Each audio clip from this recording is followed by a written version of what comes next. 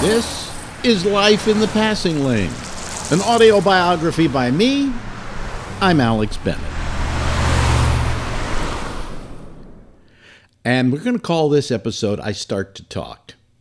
Very simple title, very simple meaning, and you'll find out all about that in a few moments. As you remember, we were in Houston, Texas. I was doing my British accent. I was James Bond with my morning show, and it was all going great. I mean, the ratings were high, and I was getting high. I was learning how to use drugs. I was fucking my brains out in spite of the fact that I was married. Oh, I was not a good boy in Houston, Texas. I really wasn't. But man, was I having a good time. You know, I got to tell you, there are a few things about Houston, Texas in that era. And this is 1965, 66, and 67. It was still kind of a cow town. And yet, because as I've said before, NASA moved in, it also started getting culture. It got an opera house, it got a symphony hall, it got all kinds of things that class and education brought with it, and that was NASA.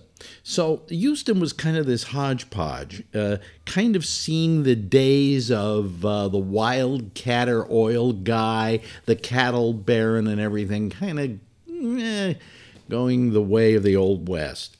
You know, Texas was only a few years removed from sidearms, so people still carried a lot of guns, and on Saturday nights there were killings and murders, and mainly because people went to bars and just got drunk, and then they had a gun with them, so they pulled it out and they shot somebody, and it was in that respect kind of hellacious.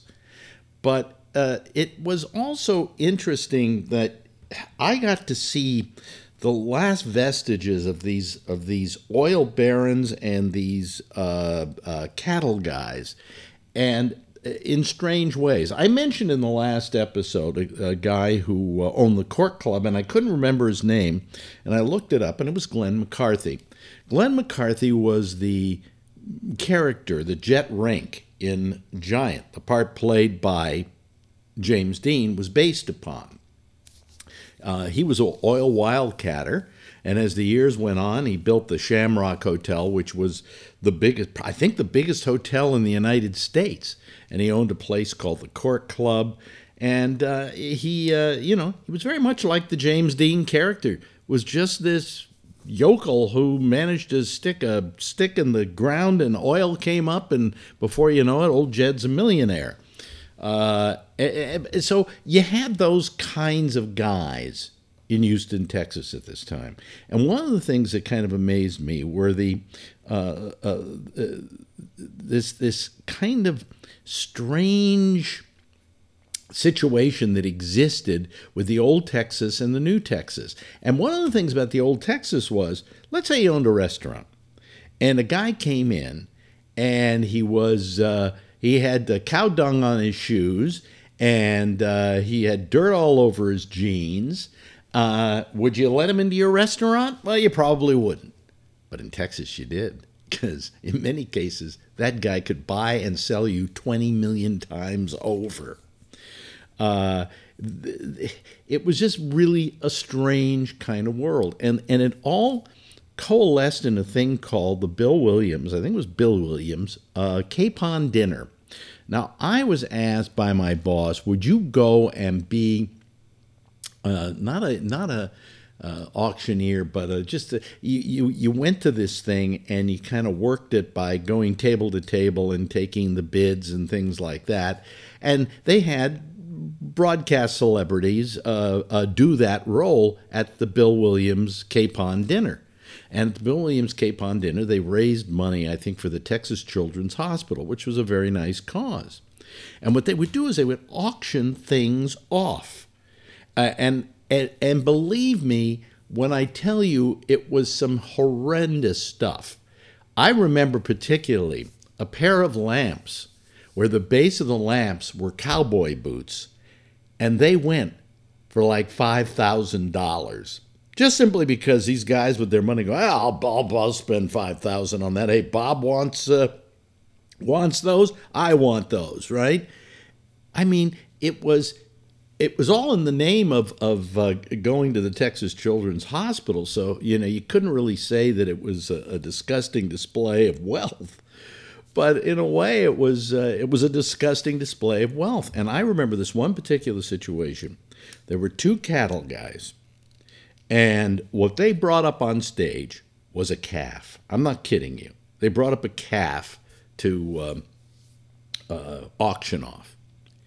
And there were these two guys, two cattle guys, and they were literally rivals of each other. And one guy wanted to buy the calf for his son. And the other one just wanted to buy it so the other guy wouldn't get it. And they started bidding on this calf. And by the time it was over, it went to the guy with the kid who wanted to buy the calf for his kid for $30,000. Now, I got news for you. I don't know much about livestock, but I'll tell you, I don't know of a calf, okay, that's worth $30,000. But I saw it right there. I mean, I gasped at just the promiscuous spending of money. These guys had so much money, they knew in their lifetime they would never be able to spend it all. And so they would just do things like this and spend it somewhat promiscuously. But this is what Texas was like at that time. I also remember these characters in town. Do you know that there were actually two women, the two richest women in Houston, Texas at this time were the Hogg sisters, Ima and Eura. I am not kidding you. They were the two richest women in town. They were the Hogg sisters, Ima and Eura Hogg. What parent does this to their children? Well, I guess parents who had a lot of money, because Ima and Eura Hogg never had to bear the burden of the birthright of their name, because nobody would give them a bad time about it. Because Ima and Eura were rich as all fuck. And so you had Ima and Eura Hogg. And then there was another character by the name of Judge Roy Hawfines. Judge Roy Hawfines was a judge who also seemed to be rather wealthy and built, I think he was a former judge by the time I got there, built the Astrodome. Now, when I got there, the Astrodome was only maybe a year old, okay?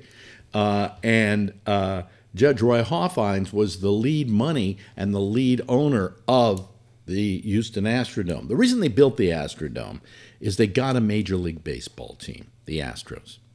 And if you've ever been to Houston, and you've ever been to Houston in the summer, you'd rather be in Saudi Arabia. I'm telling you, it gets so humid that you just can't sit outdoors. So what they decided to do was build an indoor baseball park. Now, this was when there were no other indoor baseball parks. All baseball parks were outdoor baseball parks. And in fact, the first year, the Astros played in an outdoor baseball park that nobody came to because it was too fucking hot. So Hawfines builds this thing called the Houston Astrodome. And it is a domed baseball park, and you go in there, and it's gorgeous, and it's got a dome over it. There was just one problem with the dome. The dome was this lattice work, right, of girders going every which way. I mean, it was beautiful. It was a beautiful arrangement. But if a ball went up in the air, and then a catcher tried to find the ball, he couldn't see it because of all the girders and everything else, and the sunlight hitting the girders and so on. And it was impossible to play baseball in the Astrodome because of the dome. But it was nice, air-conditioned comfort. You just sat in there and you just, ooh, it was really nice, you know? They had to figure out what to do, because here was the problem. You couldn't play a game with these girders up there. So what they did is they painted in the windows. So now the girders, didn't matter if the girders were up there because the light wasn't shining through and causing this kind of lattice work thing. You could see a ball now. But there was another problem. The grass started dying because it wasn't getting any sunlight. So they had to figure out something to do. And so Roy Hofheinz went to Monsanto. And Monsanto had just invented this thing, which was phony grass. And it was called Monsanto turf or whatever. And Hofheinz said, I want to buy it and put it in my park. He said, only we're going to change the name of it. We're going to call it AstroTurf. And to this day, they refer usually to those phony grass fields as AstroTurf. And it was AstroTurf. And I have the distinction of being one of the first people ever to walk on AstroTurf, because I remember Judge Roy Hofheinz decided to hold this little gathering in which he invited all the people from the press in Houston, Texas, to come to the Astrodome because he had to show them something absolutely new and different. And what did he show them? He showed them AstroTurf, and we got to walk on it. And it felt like grass. It kind of felt like stiff grass. But they started playing on the AstroTurf, and that saved the Astrodome, and that also saved the Houston Astros, and it solved the problem. And I think I think they tore the Astrodome down. I think its days are numbered, and they're back outdoors again. I don't know how people sit in that humidity. I mean, I used to like to say that when I moved to Houston, Texas, I said goodbye to ever having a crease in my pants. Okay? Because it's so humid. But they have an outdoor baseball park now. So, go figure. All right? So that was pretty much my life in Houston, Texas. I loved it. It had a flavor that was just wonderful. I mean, but it was shit-kicking. It was shit-kicking Texas. In fact, Texas today is not like that. Okay? That Texas is long gone. The Texas of Edna Ferber's Giant, gone. The Texas that you used to think about Texas, people talking like this all the time, gone. But, man, back in those days, I am telling you, it was just amazing. Just amazing. But anyway, I'm working at this radio station. I'm doing the morning show. I'm doing this James Bond thing. And I know that it's its days are going to be numbered because I had slowly lost the British accent. And people still thought I had one, as I said in the last episode, because in Texas, if you didn't talk like this, then you sounded British to them. So I saw the writing on the wall. And I knew also I saw the writing on the wall with radio. I had been a top 40 disc jockey. And when in those days you were a top 40 disc jockey, you were expected to do a show, tell jokes, have bits, have shticks, maybe have voices you do, things like that. But out on the West Coast, there was a guy by the name of Bill Drake, who was a programmer, who came up with this idea of just having the jocks really shut up and read cards. And so they did very short things between songs, but they didn't do bits. And they read them all. They read whatever they were going to say off of these cards. And I said, something. And the stations, by the way, were big, huge hits. So that's the worst part, because that means that everybody's going to try and do the same thing. So I said to myself, this is, the top 40 radio is not where I want to be if I want to be a personality. Where do I want to be if I want to be a personality? And I said, well, talk radio. And talk radio wasn't a really big deal back then.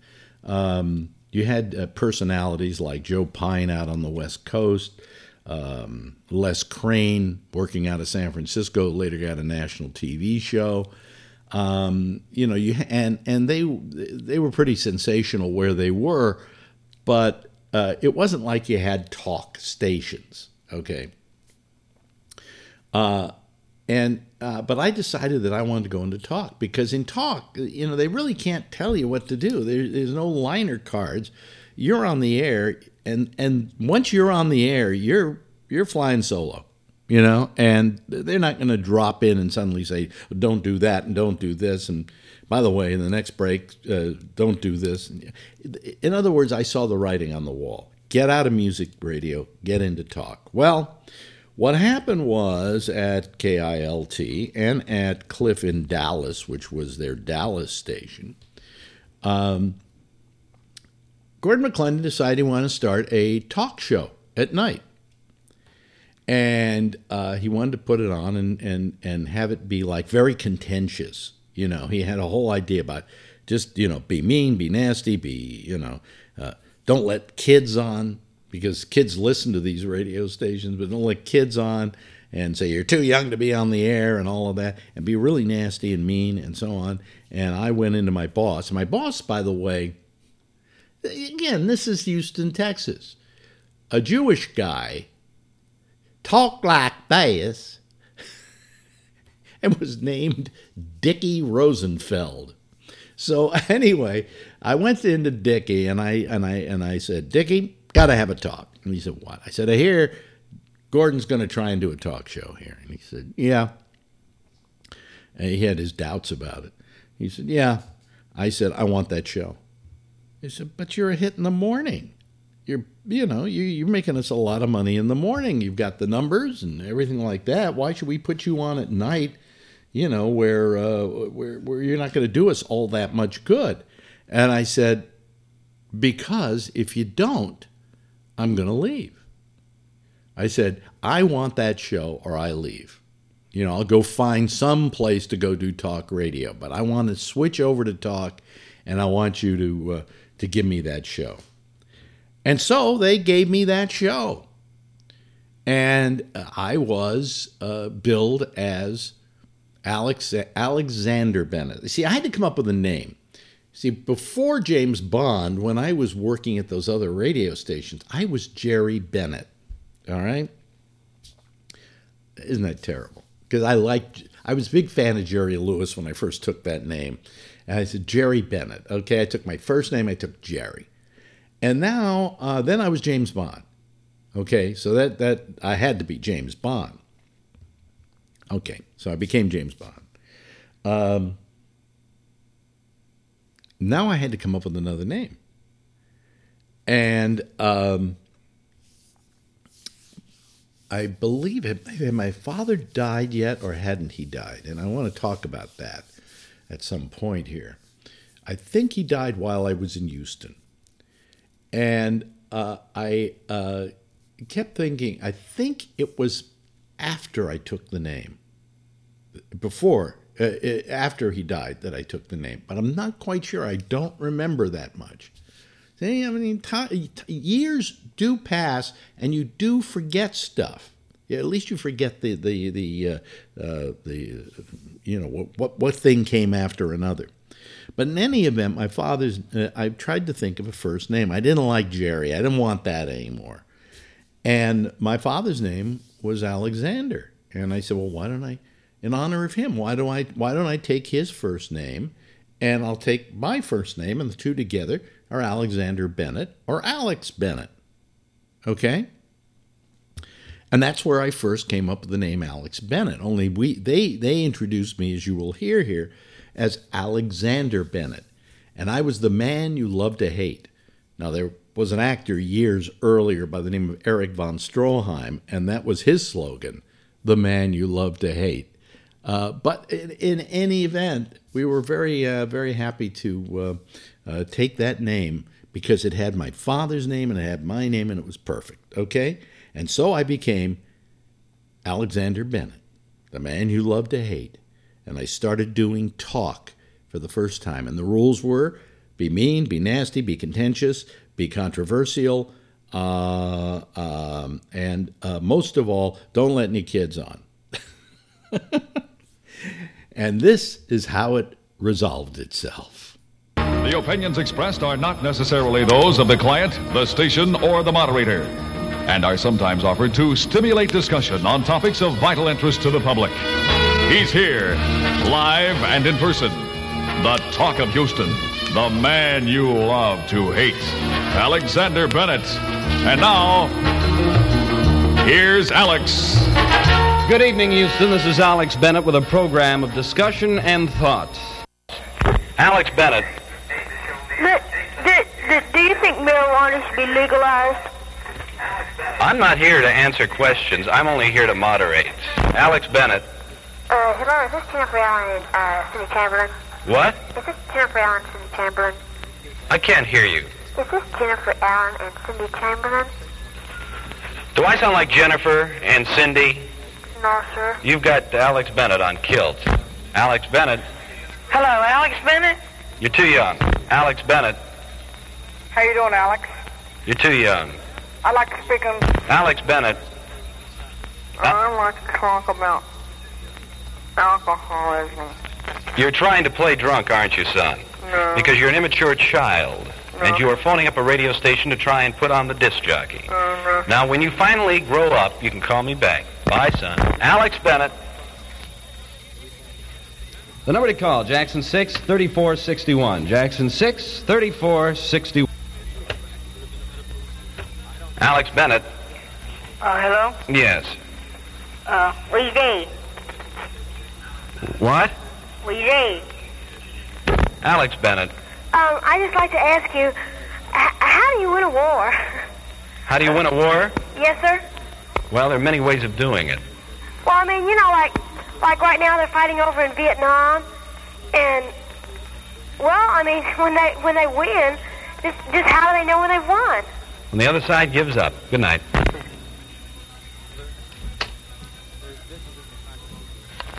Jackson 6, 3461, the number to call. Jackson 6, 3461. Alex Bennett. I'd like to talk about that J. Edward Payne guy. You know, Go ahead. Huh? Go ahead. I think we've fully explained it, but if you think you have No, I anything... didn't hear anything about it. Well, then why are you calling? I don't know.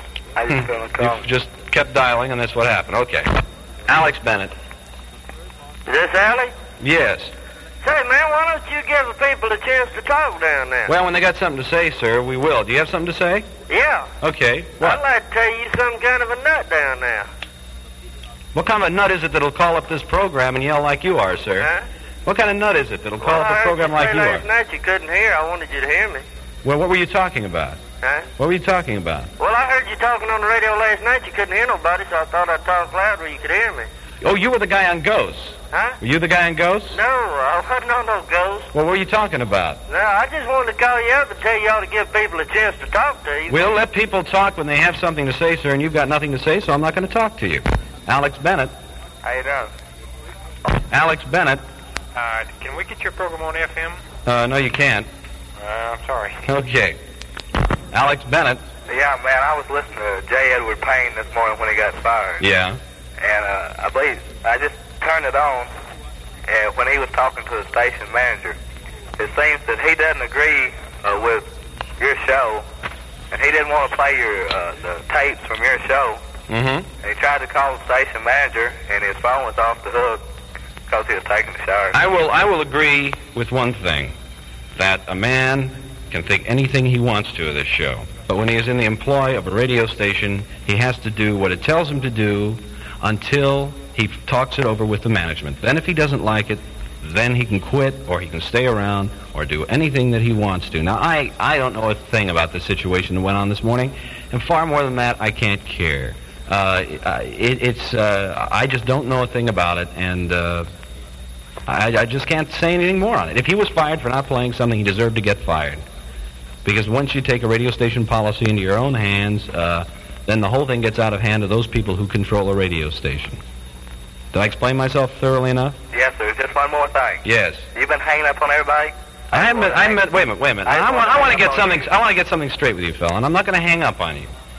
But I want to say that for the flow of this program, some people have absolutely nothing to say. You would sit there and get bored to tears if I let everybody on the air have their full say until they ran out of breath. Secondly, when I get punks phoning me up and playing games on the phone when they should be in bed sucking their thumb, I get a little irritated at them.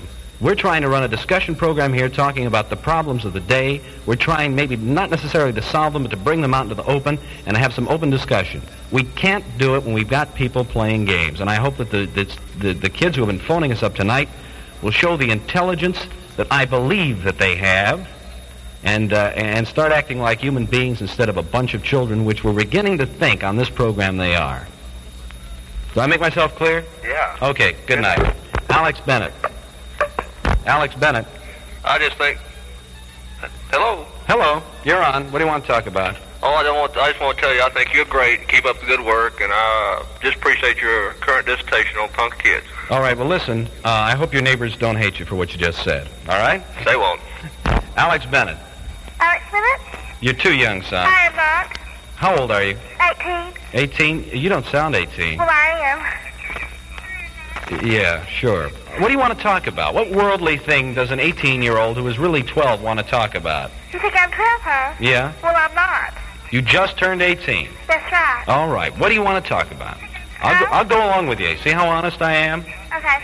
I think you're stupid. Everybody to their own opinion.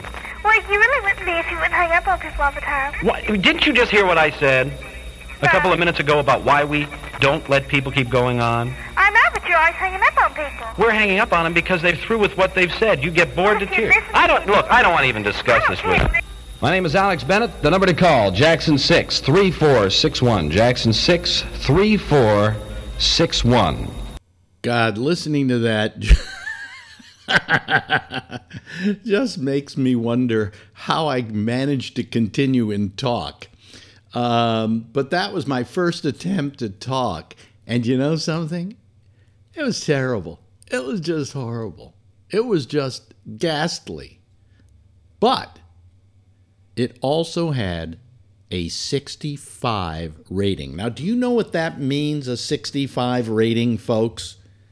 That means that 65% of all the people listening to a radio program in Houston, Texas, and I think we went on at 10 o'clock at night, 10 to midnight, were listening to me. Yes, 65%. I had a 65 rating. I've never surpassed that rating. I don't know anybody who's ever gotten a rating that high, but we got that with that stupid show with me yelling at kids going, "You're too young, you're too young." And really no conversation really at all going on. But when it did, I was a conservative. I was for the war in Vietnam. I later changed my mind because I had a cousin who sat me down and said, "Let me tell you about that war in Vietnam." But I was against that. I did an interview with Timothy Leary in which I assailed him for his use of drugs. And he beat the pants off of me in the discussion. I was kind of conservative because I just saw that as the way to be, I guess. But as I did the drugs and as I talked to people like my cousin and as I started to see the world around me, I started to kind of radicalize. But I never radicalized with this program. That was later on that later on you'll find out what really radicalized me. But anyway, the talk show was doing great guns. There's one problem with the talk show. Because of its controversial nature, because of the nastiness of its host, they couldn't get any advertisers for it. That's right, zilch show, no advertisers. So consequently, I get a call from Dickie Rosenfeld, and brings me down to the office and says, "Al, it's my partner." You call you that. He said, "I'm going to put you back on in the morning where you can make us some money."